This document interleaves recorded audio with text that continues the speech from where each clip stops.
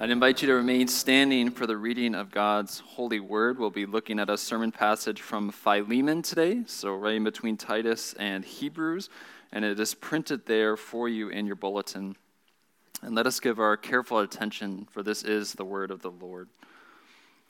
Paul, a prisoner for Christ Jesus, and Timothy, our brother, to Philemon, our beloved fellow worker, and Apphia, our sister, and Archippus, our fellow soldier, and the church in your house. Grace to you and peace from God our Father and the Lord Jesus Christ. I thank my God always when I remember you in my prayers, because I hear of the love and of the faith that you have towards the Lord Jesus and for all the saints. And I pray that the sharing of the faith may become effective for the full knowledge of every good thing that is in us for the sake of Christ. For I have derived much joy and comfort from your love, my brother, because the hearts of the saints have been refreshed through you. This has been the reading of God's word. Please be seated.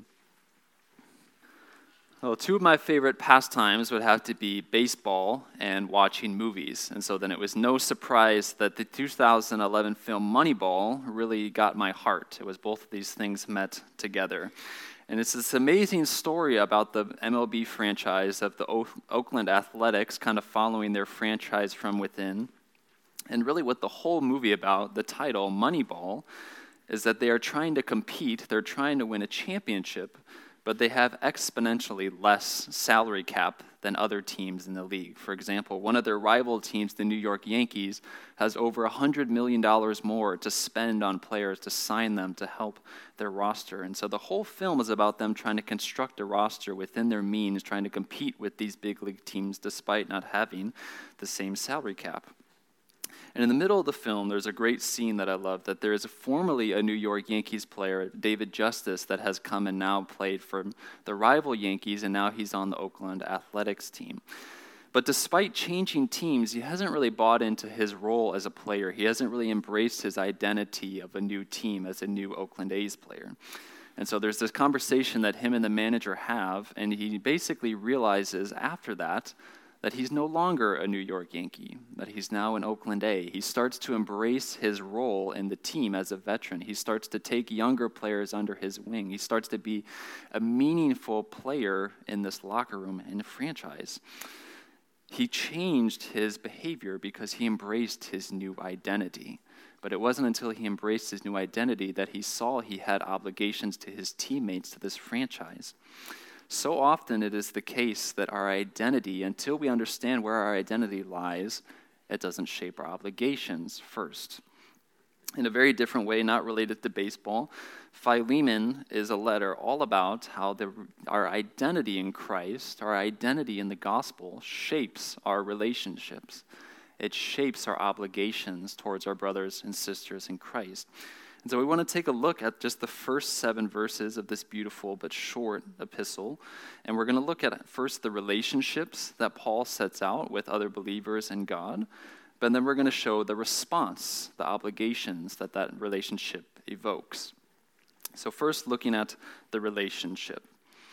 You know that Philemon is one of the later letters that Paul wrote, and this is commonly referred to as one of his prison epistles, as self-explanatory. It's written while Paul is in jail. And we'll see in a second as we get into the intro that Paul's writing primarily to Philemon. Philemon is the primary recipient of this letter. And really, the first 7 verses is priming the pump for the whole structure of the letter. We see later that Philemon has formerly had a slave by the name of Onesimus that has run away, and in God's providence has embraced the gospel through the ministry of the Apostle Paul. And so we see that Paul is working up to ask Philemon to receive, he's going to send Onesimus back to him, and Paul's pleading with him to receive him no longer as a slave, but as a brother in Christ that has changed his identity, his relationship. So let's look, that's kind of the broad structure of the book, but we want to look at the introduction. I think if we are reading through Paul frequently, we're reading through the letters, we've read many of these many times, and so it can become kind of almost subconscious to read through the introductions rather quickly. We know what they say, they're roughly structured the rest of the way. But I want us to walk through this slowly and really grasp this. It's common in Paul that what he's going to do in the rest of the letter is set out in the introduction. And so if we're to understand this letter as a whole, what Paul's getting at, we need to grasp the significance, the richness that's included here for us in the intro. We see that Paul first refers to himself as a prisoner, but not of Nero, not of the Roman Empire, but primarily for Christ Jesus. This is the first element of relationship that we see, and there's a few implications from this. First, Paul is recognizing God's sovereignty here in this. It is not the occasion of men that he has been imprisoned for the preaching of the gospel, but in God's sovereign providence, this has been God's plan, that Paul, in his faithful proclamation of the spreading of this message as an apostle, he would be imprisoned. So he recognizes that this is not a mere incident, but this has been God's will. This is what God has called him to do as an apostle, to preach the gospel, and in this season, to be in prison. But fundamentally and more powerful, he's a prisoner for Christ Jesus, not in the sense that Christ is in control, not only in the sense that Christ is in control of all things, but that his ultimate allegiance is to Christ. It's not merely that he's just a prisoner of the Roman Empire, but it's chiefly that he's a prisoner of Christ. He suffers for Christ's sake, not merely because he broke the law in the Romans' minds, but he belongs to Christ, body and soul, his faithful Savior. He's a prisoner for his Savior. We also see that Paul's close companion, Timothy, is included in this letter as well. These would have been two very well-known people that are writing this letter to this church. We see chiefly that it's addressed to Philemon, and again, we see another element of relationship here. We see that Philemon is referred to as a beloved fellow worker. We see that Philemon's mentioned in other books. Commentators will always draw a close parallel between Colossians and Philemon, as many of similar people are mentioned in both letters. But we don't have a ton of context outside of this book for who Philemon is. But these intro verses give us a little bit of a taste that he's a beloved fellow worker. We don't know for sure that Philemon is a minister. He may not be. It's not definitive on those things, but two things are clear, that he's beloved by Paul. This is a personal relationship that Paul deeply appreciates. He calls this man a beloved fellow worker. And even if he's not a minister, the fact that this whole letter is addressed to him shows that he is a significant person in the church. He is someone who has been laboring alongside Paul for the work of this church. And yet we see something almost comedic in verse 2, and I'll get to what I mean by that. But we see that the letter is not only addressed to Philemon, but to several other people as well. We see that it is addressed to Apphia. We don't know exactly who this is, but again, this is probably someone of prominence in the church. She's significant enough that she's addressed in the introduction to this letter. And also we see that Archippus is addressed as well. And we see here that he's a fellow soldier. This is a powerful imagery that he is someone who has been in battle with Paul. He is someone who is walking through the trenches with him. He's been with Paul in the hard times of his ministry. And so Paul dedicates this letter to three particular individuals, but then the comedic aspect is look at the end of verse 2. It's to the church that is in your house. Now, why is that funny? If you've read through the letter of Philemon before, you know that, as we mentioned, that Paul is writing this as a plea to accept Onesimus back. It's chiefly addressed to Philemon, but back in the New Testament, this letter would have been read to the whole church. The whole church would have understood this letter. We see that this is a personal letter that's written to Philemon, that Paul's asking him a very specific request and favor that he receives his runaway slave back, and yet this letter is read to the whole church. In other words, everyone would have known whether Philemon obeyed what Paul had said or not. But beyond just mere comedy, I think this brings up an important application for us today, even 2,000 years later. This letter is largely written personally about a matter between Philemon and Onesimus, and yet it is read to the whole church. This shows us in a particular way that the conduct, the relationship between two Christians is not something that exists in isolation or something in abstract, but that's the business of the whole church. We can think of the metaphor of a body that's used as the church. There are many, many members that are part of this one body. And if there is tension in our bodies between our hands and our foot or other body parts, we would take notice of that. We would want to take care that there was not dysfunction within the body. And so we see that Paul here is really priming the pump for his argument of what he's going to ask of Philemon, but he's also going to draw in the accountability of the whole church as well. We see in the first two verses that it's primarily focused on relationships between individuals, Paul and the church, and the other recipients. But perhaps most importantly, we see the relationship between human beings and God that is laid out for us in verse 3. Verse 3 is a classic Pauline greeting that he gives to his people. And yet, as we read Paul, as we read the introductions, we should never rush past these. We should never rush to read these quickly and forget how rich these are, and how manifest God's goodness is to us in these greetings. First and foremost, Paul greets them in grace. Think about the idea of grace, what it means to be greeted in the grace of God. We can think of grace in this context of God's unmerited favor. In other words, that as we look into ourselves and we think about our relationship with God, there's no one here today that could say that they did something that was worthy to merit God's goodness to them. And perhaps as we think about our hearts, even from this last week, we know that the exact opposite is true. We are people who are quick to forget God and his promises. We are quick to turn against him when we don't get our way. We were actively enemies against God. We are those every week who sin against our God and our neighbor in what we do and as what we confess as we've left undone, but also in our words and our deeds. No one here today is able to say that I merited God's favor. I deserved God's favor to me. Even the best of us fall radically short of what God has called us to do.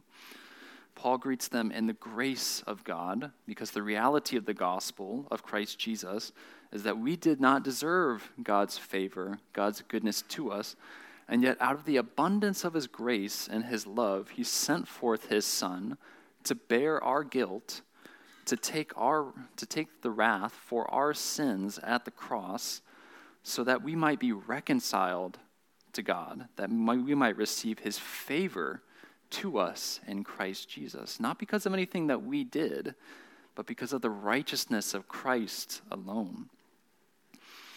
But that's not all that Paul greets them. We can think of grace of the unmerited favor that they have been shown in Christ that they're greeted in, but also that they are greeted with peace from God and the Lord Jesus Christ.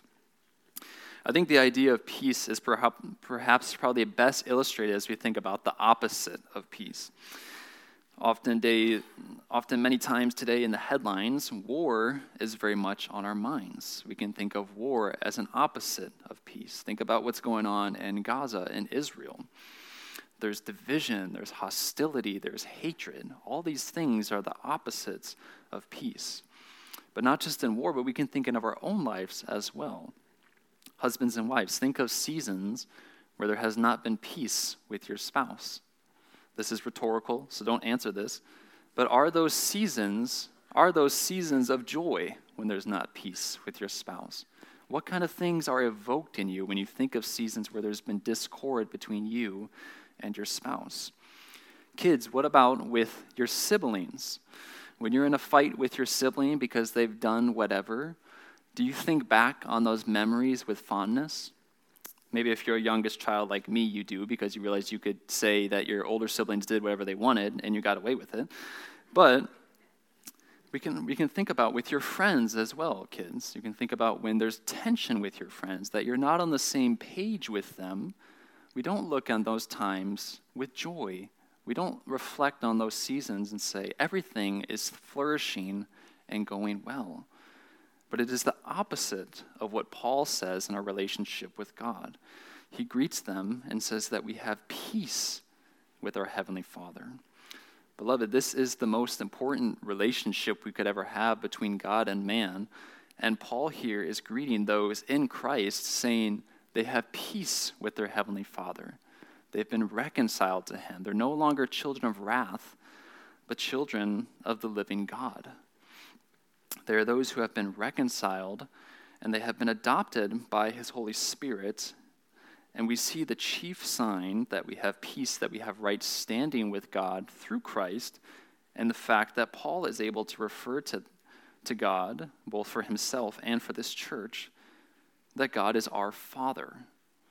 It is our privilege as Christians to know that we have been given a peace, that we have right standing with God, that we're able to come to him in prayer, to come before the throne of grace, knowing that we will receive grace and mercy in our time of need, and able to call on the God who created all the heavens and the earth as our Father.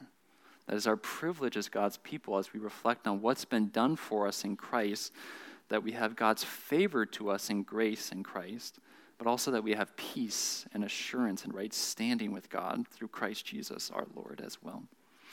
These are the relationships that Paul has drawn out, some of the beauty of these things, but such an amazing reality of being showing grace and peace in our God calls for a response as well, which is our second point. Paul then moves in to pass the greeting to particularly appealing back and largely what is a personal remembrance of Philemon. We see that he starts off saying, I thank my God always when I remember you in my prayers. Verse 3 and 4, intimately connected, we see this reality that we just talked about, that God is our Father, and that is reflected in the way that Paul calls upon him in prayer. He says, I thank my God. This is personal. This is not an abstract God who has winded the clock of the universe and stepped away, but a God who hears his people when they call to him in prayer. We see this reflected all over the pages of the Psalms, that there's a great personalness with the psalmists and God's people through history have called on God's name. He is our God, and we were able to call to him in prayer in a personal way. He's my God. We see particularly then to get into the substance of what Paul's prayer is, he's remembering Philemon, who he was. This is not kind of a passive memory, that he was just kind of sitting in prison and daydreaming, and Philemon's memory came back, but this is an active remembrance. He's thinking of Philemon. We talked about this a little bit in Sunday school, remembering to pray for people in the church, opening the directory, looking through the pictures, knowing that people in this church have prayer requests. And let Paul's example here be an exhortation to us to pray for God's people, to remember them, to think about them throughout the day, and to lift them up in prayer. We see that Paul is in prison here. Doug Moo, who's an excellent New Testament scholar, drew out the point that the simple point, he didn't have anything else to do. He was stuck in chains. He's stuck in prison. He's not going anywhere. He's not going on a tour proclaiming the gospel. But he's there in prison, and yet he's not wasting his time. He's using all the time he has to pray actively for God's people, and particularly giving thanks to God for Philemon. Verse 5 then gives us the grounds of why he gives thanks for his brother Philemon. There are kind of two things that we see here. He thanks him first because of the love that he has towards all the saints, and also the faith that he has in the Lord Jesus Christ. As we look at verse 5 in our English translation, it can perhaps be a little confusing exactly what is Paul getting at. He mentions faith and love very closely together, and yet the way the sentence is structured often in our English translations is that we would think to see that Paul is hearing that he's had both love and faith, not only for God, but also for all the saints. And this might raise some eyebrows as we think about this. What does it mean to have faith in all the saints? Do we often put our faith in other people or in God? I think it's best probably to think about this as the faith referring to Christ and the love referring to all the saints. And yet, despite the distinction that we'll make, we'll see that there's an intimate connection between faith in God and love for our neighbors. Here, faith refers to the idea that he has embraced the promises of the gospel as they are offered to us in Christ. He has understood the forgiveness of sins through the cross and the work of Christ Jesus. And understanding that he has been forgiven much, he lives a life that's quick to forgive to others, to his neighbors. The understanding and appreciating the love that he has been shown in Christ manifests itself and showing its love to his neighbors as well. We can think of 1 John chapter 4. We love because he first loved us. The love that Philemon has for his neighbors is an organic fruit of the love that God has shown to him in Christ. We see that these two things are inseparable, that they go together. That love of neighbor is a consequence of understanding our love for God. It is not enough that we understand the love for God and we treat our neighbors terribly, but God has called us to love our neighbors. We are to live a life that reflects that it has been loved and forgiven much. The great Protestant reformer Martin Luther said, "For where works and love do not break forth, their faith is not right. The gospel does not yet take hold, and Christ is not rightly known." See that there's an intimate connection between these two things, that as we understand the depths and the riches of God's love to us in Christ, that organically stems into looking to our neighbors in love and wanting to serve them, knowing that Christ gave his life for us makes us want to be people of service to others. Finally, we see another key element of why Paul gives thanks for Philemon. He thanks him that he has love for all the saints. See that Philemon's love is impartial to this church. It's not merely that Philemon likes those who give him attention or those who give him status or influence in this church, but this is someone who loves the whole church impartially. He's not distinguishing, he's loving all the saints. This has been his practice. We see that Paul is appealing to this in part, that he's loved all the saints, as he's going to appeal that to his broader argument to include Onesimus. You have loved all the Christians in your church, and I'm going to ask you later to love your brother Onesimus as well. Verse 5 gives us, we know that Paul is praying and that why he is giving thanks for God, but then verse 6 gets us into the actual content of what Paul's prayer is for his brother in Christ. Verse 6 is a little tricky. Many recognize that this is the most difficult verse in the epistle, and it can be a little confusing how all these things work together as we read it in this verse. And so we just going to want to take a few moments to kind of walk through it together to see what Paul is praying for Philemon. First, he prays that the sharing of his faith may become effective.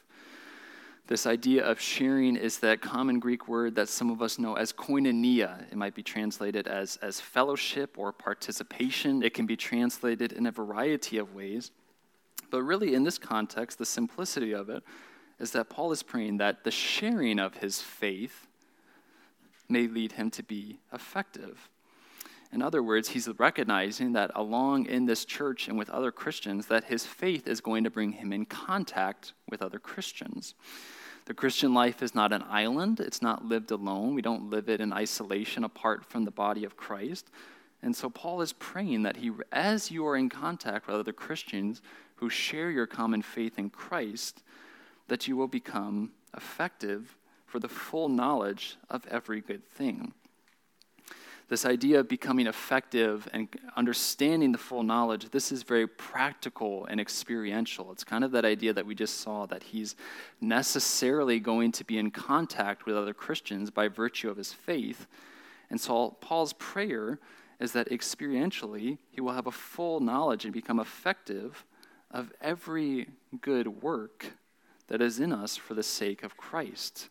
It's really this idea that he's in community with other Christians who share his faith, and that Paul's praying that he would be effective in looking to his neighbor in love and service of what good works are available for him in the church, what ways he can serve his neighbor. I think chiefly that he's priming the idea for what he's going to ask him to do for Onesimus, but he's asking him even to do that now in the church of the people who are in his midst. But we see that this is not merely for Philemon's righteousness, for the sake that he could pat himself on the back, that he would do these good works to his neighbor. But ultimately, look at the end of verse 6. It's for the sake of Christ. It's not for Philemon or even Onesimus that Paul prays that these things would become true, but it is because that as Christians, that as we look in faith to God, and as we look to our neighbors for the good works that he has asked us to do, it is not for our salvation that we might add something, but we do these things because it brings glory to Christ. It is for Christ's sake that we do these things, that we would love his saints, of those who we are called to worship with. Finally, Paul ends this idea of remembering Philemon with a personal remembrance of what his ministry has meant to the church. He personally recounts that I have derived much joy and comfort from your love. We see that there has been a great encouragement that Philemon has been to this church, that his ministry has been one of building up, one of life-giving to the saints who were in this church. And Paul has much joy because of that. And then he further elaborates on what type of encouragement, how this encouragement has manifested itself. He says, because the hearts of the saints have been refreshed through you. This idea of heart is in Greek quite literally the guts of somebody. We can think about the kind of the deep intestines of a person, and if you can bear with the disgusting thought of that, there is a payoff. That the guts of a person in Greek, it's the deepest, most emotional part of a person, kind of fundamentally of a person. It goes deeper than just the surface. And what Paul is getting at here is he's really showing that Philemon's ministry, his presence in this church, has not been one of superficial shallowness, but he has really been one who has refreshed the saints in a deep emotional way. That he is one who has been a balm to their hearts as they walk through the hardness of a sin-cursed world. It's not just that he's been nice to have around, that he shows up occasionally for the Bible studies, but Philemon is one who is actively involved, loving and serving his neighbors in this church, sitting with them in their grief and refreshing the deepest, most emotional part of themselves. As we've mentioned so many times throughout this letter already, the first 7 verses are really kind of preparing what he's going to ask Philemon to do in regards to Onesimus, to receive him back, no longer as a bondservant, but more than a bondservant, as a beloved brother. Philemon is not the first Pauline letter that we probably think of. When we think of the letters written by Paul, we perhaps think of Romans or Galatians or Ephesians as the ones that jump out. And yet in recent months and in this last year, Philemon has been a book that I've returned to over and over again amongst Paul's letters.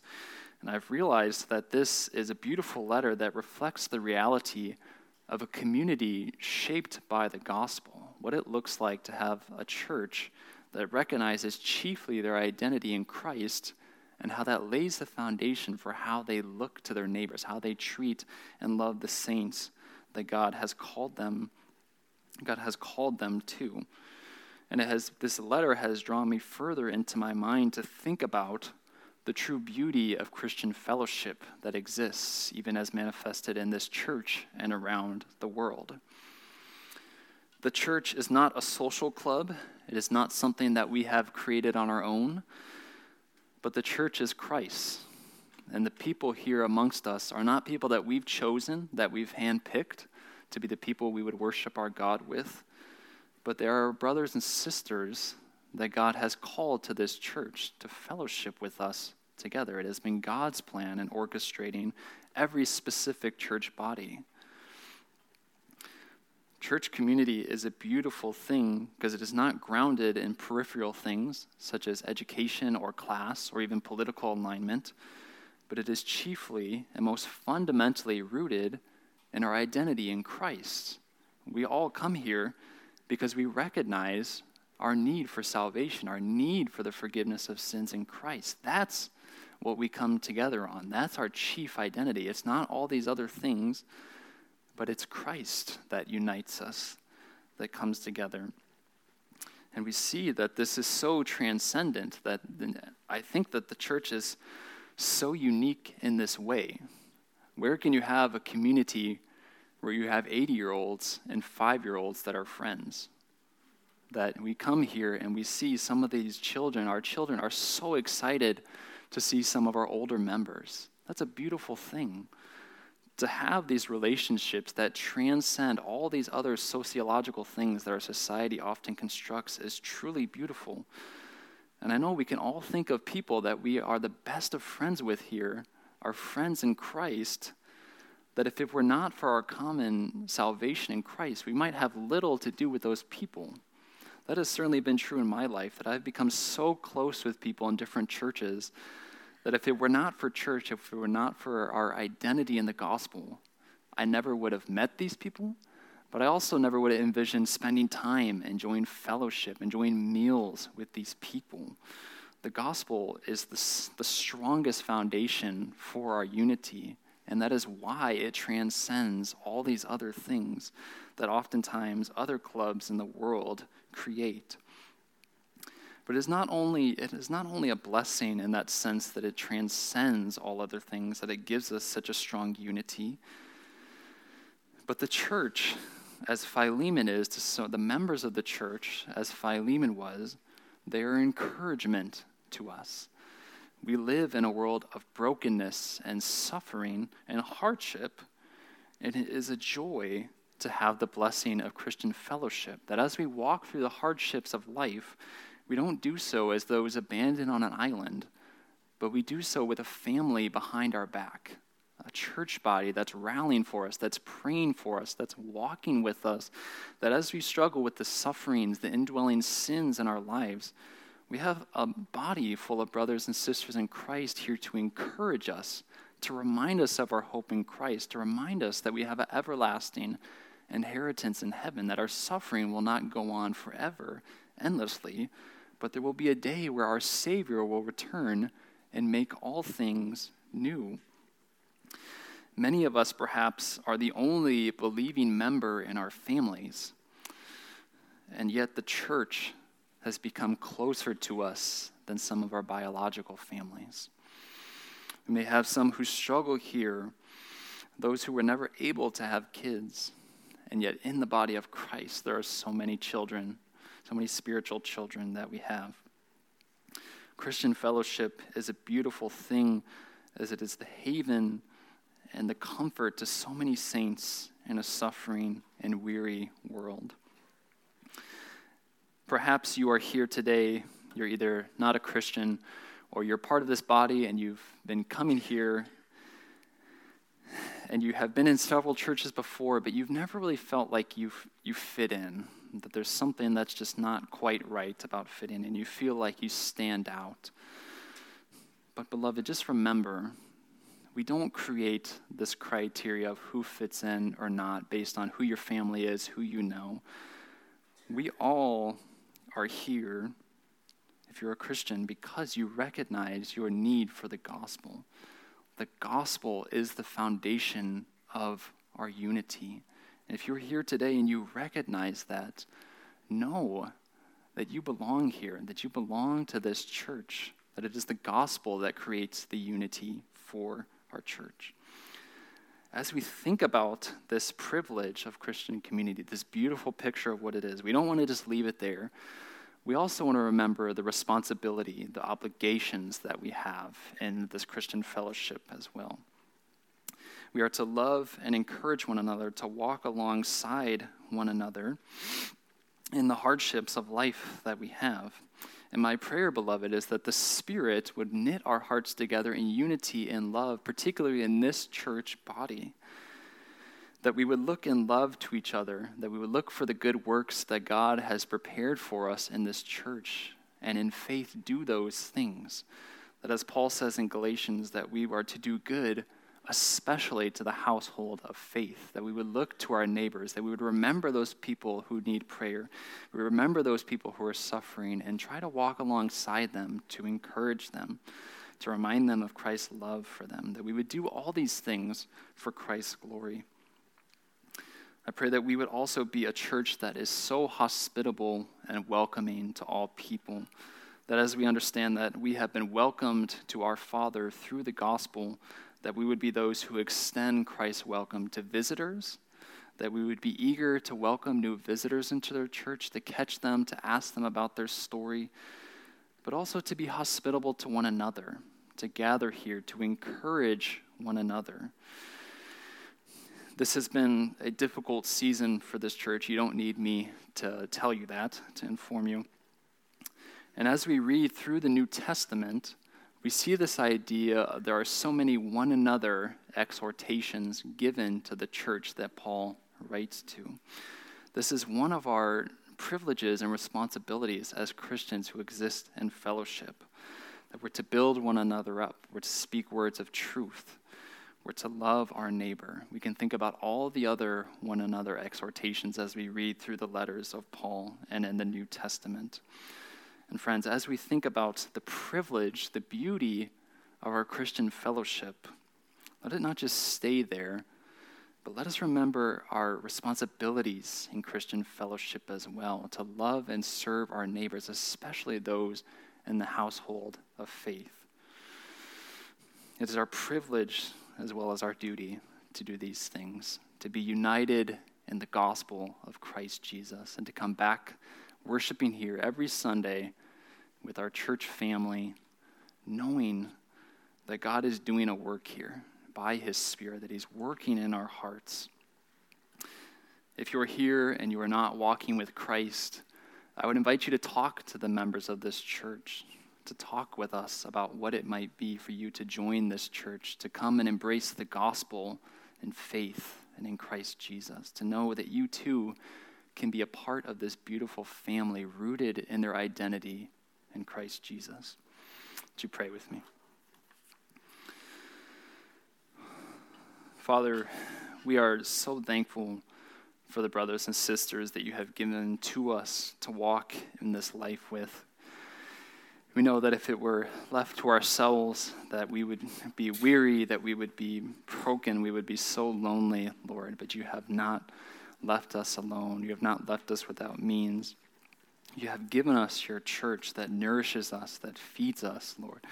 We thank you that you have spoken to us in your word. We thank you for the letter of Philemon. We thank you for how it shows us that our unity and how we ought to live and love our neighbor is rooted chiefly in the gospel of your Son, Christ Jesus. And Father, I pray that you would give us, you would renew our minds and our hearts to understand once again in faith what the gospel is, the forgiveness of sins, the mercy that you have lavished on us in Christ Jesus. And may a comprehension of that love and that great mercy and forgiveness that you have shown to us manifest itself into a life of fruit of your Spirit that shows that we have been forgiven much, that we are those who are quick to forgive, knowing that we have been forgiven much in Christ. I pray that you would be with the people in this church in need of encouragement, those who are suffering, Lord. Would you give us eyes to know those saints and help us to walk alongside them, to encourage them with the promises from your word. Lord, we thank you for this community that we have here, but Lord, we do long for the day where we are united with all our brothers and sisters in Christ, not only on earth, but in heaven, Lord, that all tribes, tongues, and nations, that we gather together around the throne of God and call upon and worship our great God. Lord, we pray that by your Spirit you would hasten that day, and we pray evermore, come, Lord Jesus, come quickly. We pray and ask all these things in the beautiful and matchless name of Christ Jesus our Lord. Amen.